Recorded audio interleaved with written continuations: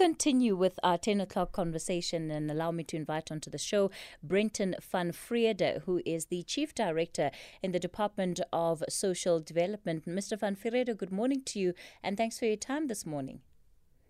Good morning, Kathy, and to your listeners. Thanks for having us. Sure, it's a pleasure. We're going to be looking at this World Bank review of South Africa's social assistance programs. And I must say, by and large, we'll talk about some of the weaknesses that they've identified. But I think after reading it, I was left with a sense of hope and a sense of not everything in this country is going wrong, because this is good news. The fact that these social assistance programs are being recognized for being effective and for helping reduce poverty and inequality in this country.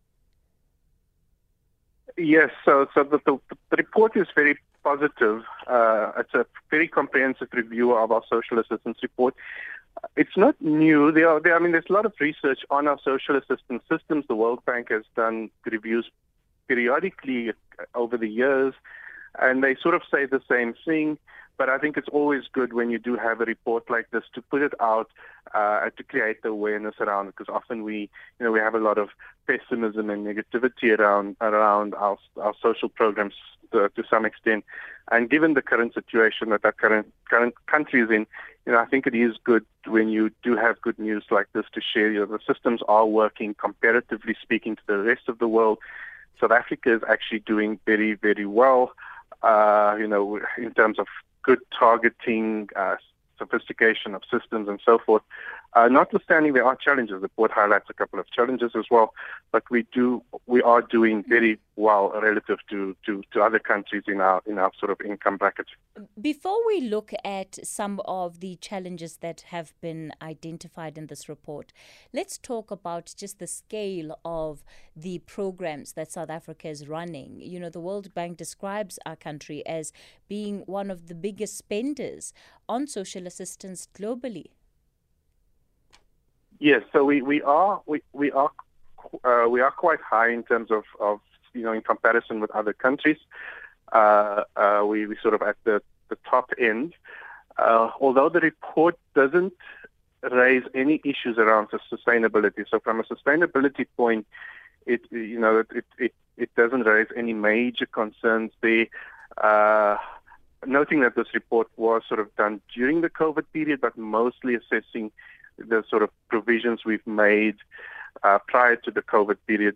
So with the existing grants, our average spending has been around 3.5% of GDP, and that has sort of been constant for a very long time. So there isn't a fiscal risk, at least, from that perspective in terms of sustainability. But obviously with our economy, so when you compare anything to GDP, if your GDP is going down, that does then create a bit of risk. So we did hit quite a large recession, and our GDP did fall significantly last year. So that then introduces an element of risk, not so much the actual spend, but more the side that if the economy goes the other way, then obviously you've got less money to spend because you'll be collecting less money in taxes. So that does pose a risk. Whether or not that is a cyclical risk, which can be easily mitigated, or sort of a longer-term risk. And at this stage, a lot of the economists are still debating whether we are going to be in a very long-term recession, or whether it was just like a once-off, like a knock on a recession due to the COVID, but we will recover shortly. Many people, of course, sometimes describe what is happening in South Africa and perhaps the state of the economy as creating a system that ultimately means you have more and more people reliant on government for some level of sustenance and assistance than would be able to actually go out and get a job, simply because of the environment that we live in, where we've got this high unemployment and very low levels of economic growth. So when you then look at the assistance programs, is that matched up against the need in the country? So do we perhaps take into account the fact that, we're sitting with a 74% youth unemployment rate. How do we actually assist the majority of young people who are currently unemployed? So that is one of the weaknesses that is identified in the report, is that while our social assistance system has historically been very well targeted, they've reached very high coverage levels for the categories that it provides for, which is mainly the elderly, the children and people with disabilities. We get very, very high coverage rates in those groups. The benefit levels are, for the child support grant is very low, but the other benefit levels are very generous. Or not generous is the wrong word, but they are high. They're significantly higher than the upper bound poverty line. But the biggest weakness is that only covers, or that only sort of provides access to about 40% of our population. The vast majority of our population, more about 60%, who are sort of those what we call the working age group, they don't have access to social assistance, and that is a issue that we as a country now have to grapple with. So you will probably be aware there's a lot of debate in the last year about a basic income grant. Some people calling for a universal basic income grant. Others sort of proposing sort of a much more targeted intervention. To some extent, government has stepped into that space in the last 2 years. So last year we implemented the COVID SRD grant, temporary intervention, but then but it was sort of reinstated now for a second year, and so that is something we need to assess, because there is obviously a huge need to cover that particular cohort of the population, the working population who are unemployed and don't have access to some form of income support. So just at the societal level, so this is so a lot of people ask, where will the money come from? But if one thinks about it broadly at the societal level, people who are unemployed, they do go hungry to a large extent, but they do also get some support from somewhere, whether it's a family member or they do access some level of support. So government intervention shouldn't necessarily be seen as raising the expenditure bill, but it's really just about saying, well, how do we as a society then collectively come together and say, let's not make this sort of informal ad hoc support for people, which then, the poor tend to end up having to support the poor. And we need to think of how do we redistribute that support so that it's more evenly spread across society, as opposed to just the poor looking after the poor situation which we currently have.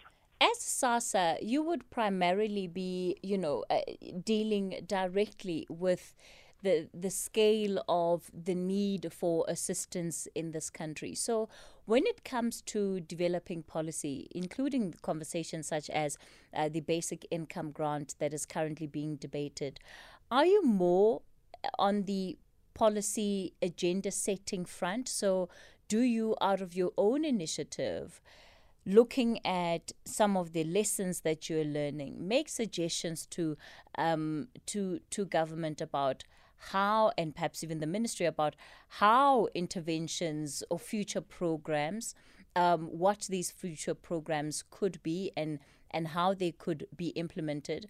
Or do you wait for the conversation to be on the agenda, like the basic income grant, and then say, okay, well, there's this debate about the basic income grant. Maybe let's try and come up with a paper and see how it would be best likely to work. So yes, that is largely our responsibility at the Department of Social Development. We have been working on this actually for a number of years. It's never quite received the kind of interest. In fact, right from 2002, for example, in the Taylor Committee, which was sort of the first sort of committee that the Minister of Social Development back then set up, made a very strong recommendation for a basic income grant. But but that didn't necessarily find traction in government at the time. Government felt it was more important to expand the child support grant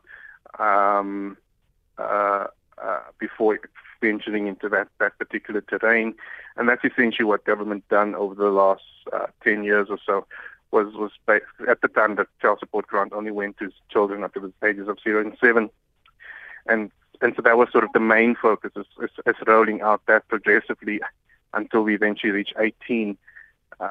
So the next logical step is, if you continue expanding the social assistance system, is to either focus on youth as the sort of most vulnerable group at the moment, or to sort of venture more into a more general sort of unemployment type assistance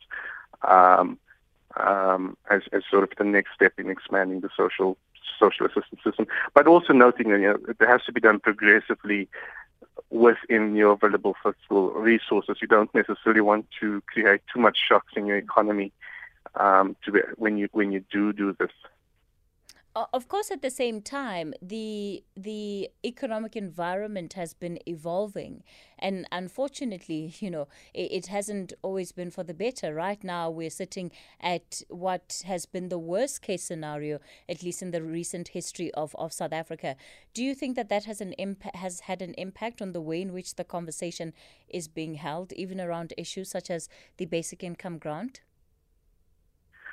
So I think that's a very new aspect of the basic income grant that a lot of us are working on at the moment, and probably the biggest hindrance to implementing such a grant is just since the financial crisis in 2008, South Africa hasn't really recovered well. Our growth has sort of been very meager. Since then, we have very low levels of growth, and that's always been a challenge around getting the fiscal space to be able to expand our social programs.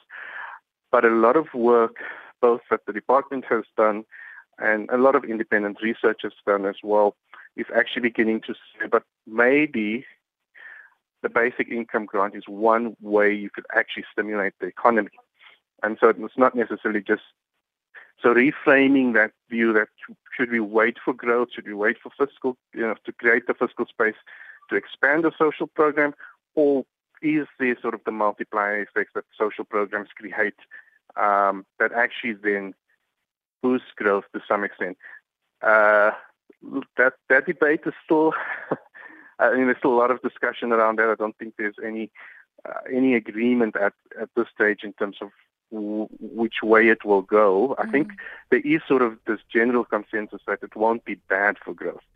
But some saying, there's some research that's saying, well, it actually has a very positive effect on growth. Growth will reach those high GDP levels again if we actually use a basic income grant as a demand stimulus within our economy.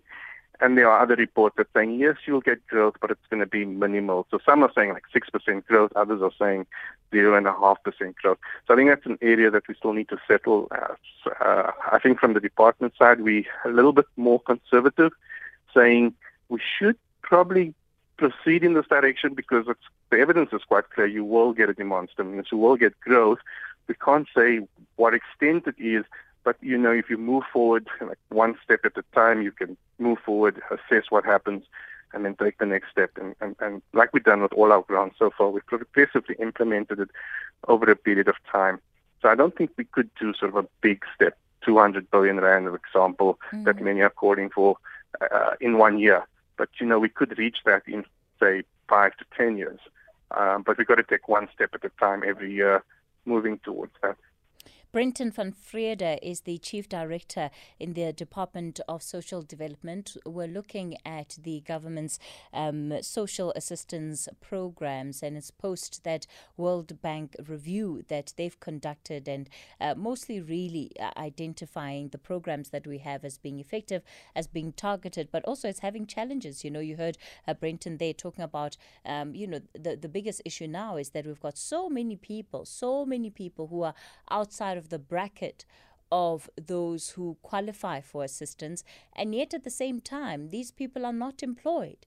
These people have no way of entering the economy, at least not even on a formal basis. And what happens to those people? How are they expected to survive? And it's been exacerbated by COVID as well. We'll continue that conversation. It's 10:30. Luyanda has your latest news headlines.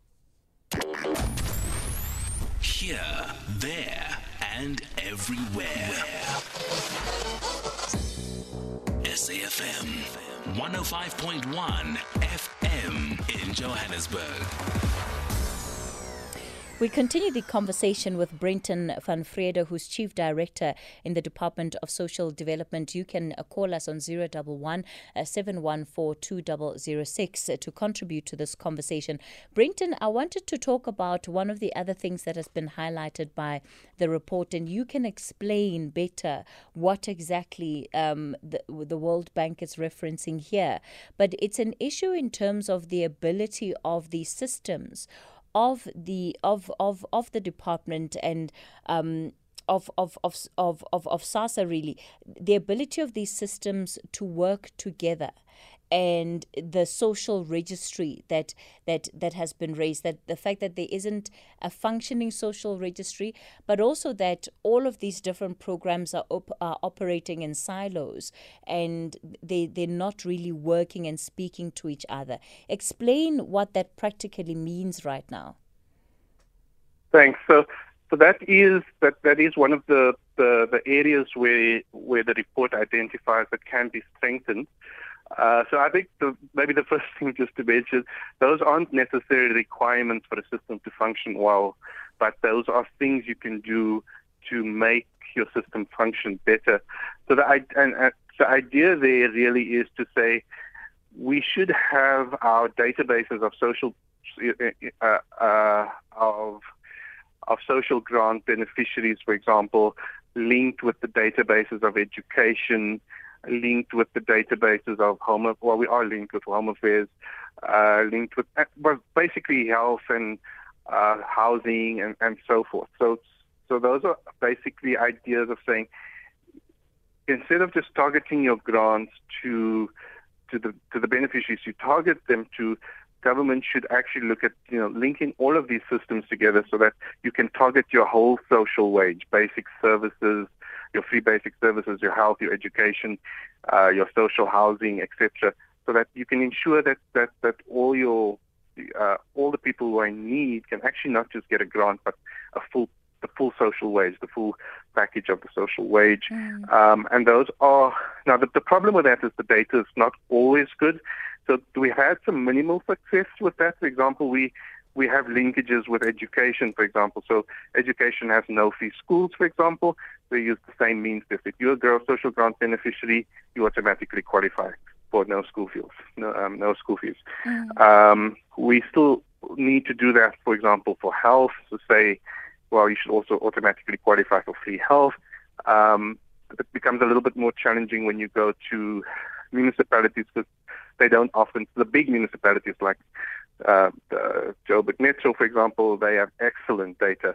But obviously when you go to the more rural municipalities, there's just they don't have electronic systems and so forth. So those kind of linkages would take time to build because it requires system development at those levels as well. We've also had some benefits with the NSFAS, where social grant beneficiaries who achieve sort of the pass rates that could get them into university. We then have arrangements with NSFAS to sort of because we've already means tested them, we already identified that they're poor, and so NSFAS also prioritizes spending funding for education and so forth. So we've taken small steps in that direction with where there is good data. But in some areas, there aren't databases that from the other departments that we can easily work with. But obviously, we continuously try to work with them, and as they develop their systems, we then try to integrate with them as well. All right. Brenton, I know you have to go soon. Just one WhatsApp voice note then that I'll play to you from one of our listeners who's listening to this conversation and has the specific question for you. Okay. Good morning, Kathy. I really don't understand how any form of social grant, except maybe a disability grant for someone who cannot do anything for themselves, how that helps the majority of black people. What benefit how do you help someone by giving them handouts every month? Give people skills, create employment for people. That's how you help people. If you give the black community money just like that, you are killing the black community in the long run. Yes, it might seem like you are helping someone because they have a kid, you give them money, but you are crippling the black child in the process. People should work for their money. This might not be popular, but that's the only way we can get through this. We are not helping black people by giving them grants, especially the majority black people. Yes, they're poor, but you're not helping them. Give them skills, give them jobs, and create companies. Thanks a lot, Jaya. Brenton? Yes, so I think that's a very important point that your caller is making, and that is an element of design. So, sorry, I'm just in a bit of it's foyer outside of the meeting room, so it's getting a bit noisy. Let me just move for a second. So that is yes. So that is a very important point that one takes into design. So if you set your benefit levels at a very high level, one could find the kinds of things that the particular caller mentioned happening. But our benefit levels at this stage in our social grants are actually quite low, and from a lot of the research that we see, that kind of what we call them perverse incentives do not necessarily happen. We actually find that the grants do help. They actually play a very developmental role in people. A lot of the research and the interviews we do with beneficiaries show that people actually use the money to, for example, go out and look for work. You are kind of incapacitated when you have absolute nothing and you're destitute. You don't even have money to take a taxi to go stand on the side of the road to look for a job like many people do. So the grants do help, and we see that even way back from when we just had the old age grant, where we had elderly people giving a bit of their old age grant to their children to say, go look for work or do this or do that. We also see it amongst the caregivers of the child support grant, where quite a lot of the money is actually prioritized children to pay some of the ECD facility fees and so forth. So we do see people utilizing the grant themselves in a very developmental manner, because people are interested in their own development. There's absolutely no evidence at the moment that our system is doing any damage to people from a developmental aspect. In fact, there's much more overwhelming evidence that people are interested in their own development. You just give them that little bit of money, you actually empower them, you give them some economic choice, and they will do the right thing with the money and find ways to make that little bit of money create even more money for themselves. Brenton, thank you so much for coming on to the show. Brenton van Vrede, the Chief Director in the Department of Social Development. And I loved what you were saying towards the end there, because there's often just this perception that people who are who are recipients of these social assistance programs are just, sitting there waiting for the end of the month to receive those payments, and that's it. They spend the money and wait for the next payout, and almost like as if they don't have agency to do anything else. And Brenton is right when he talks about part of the research that has been done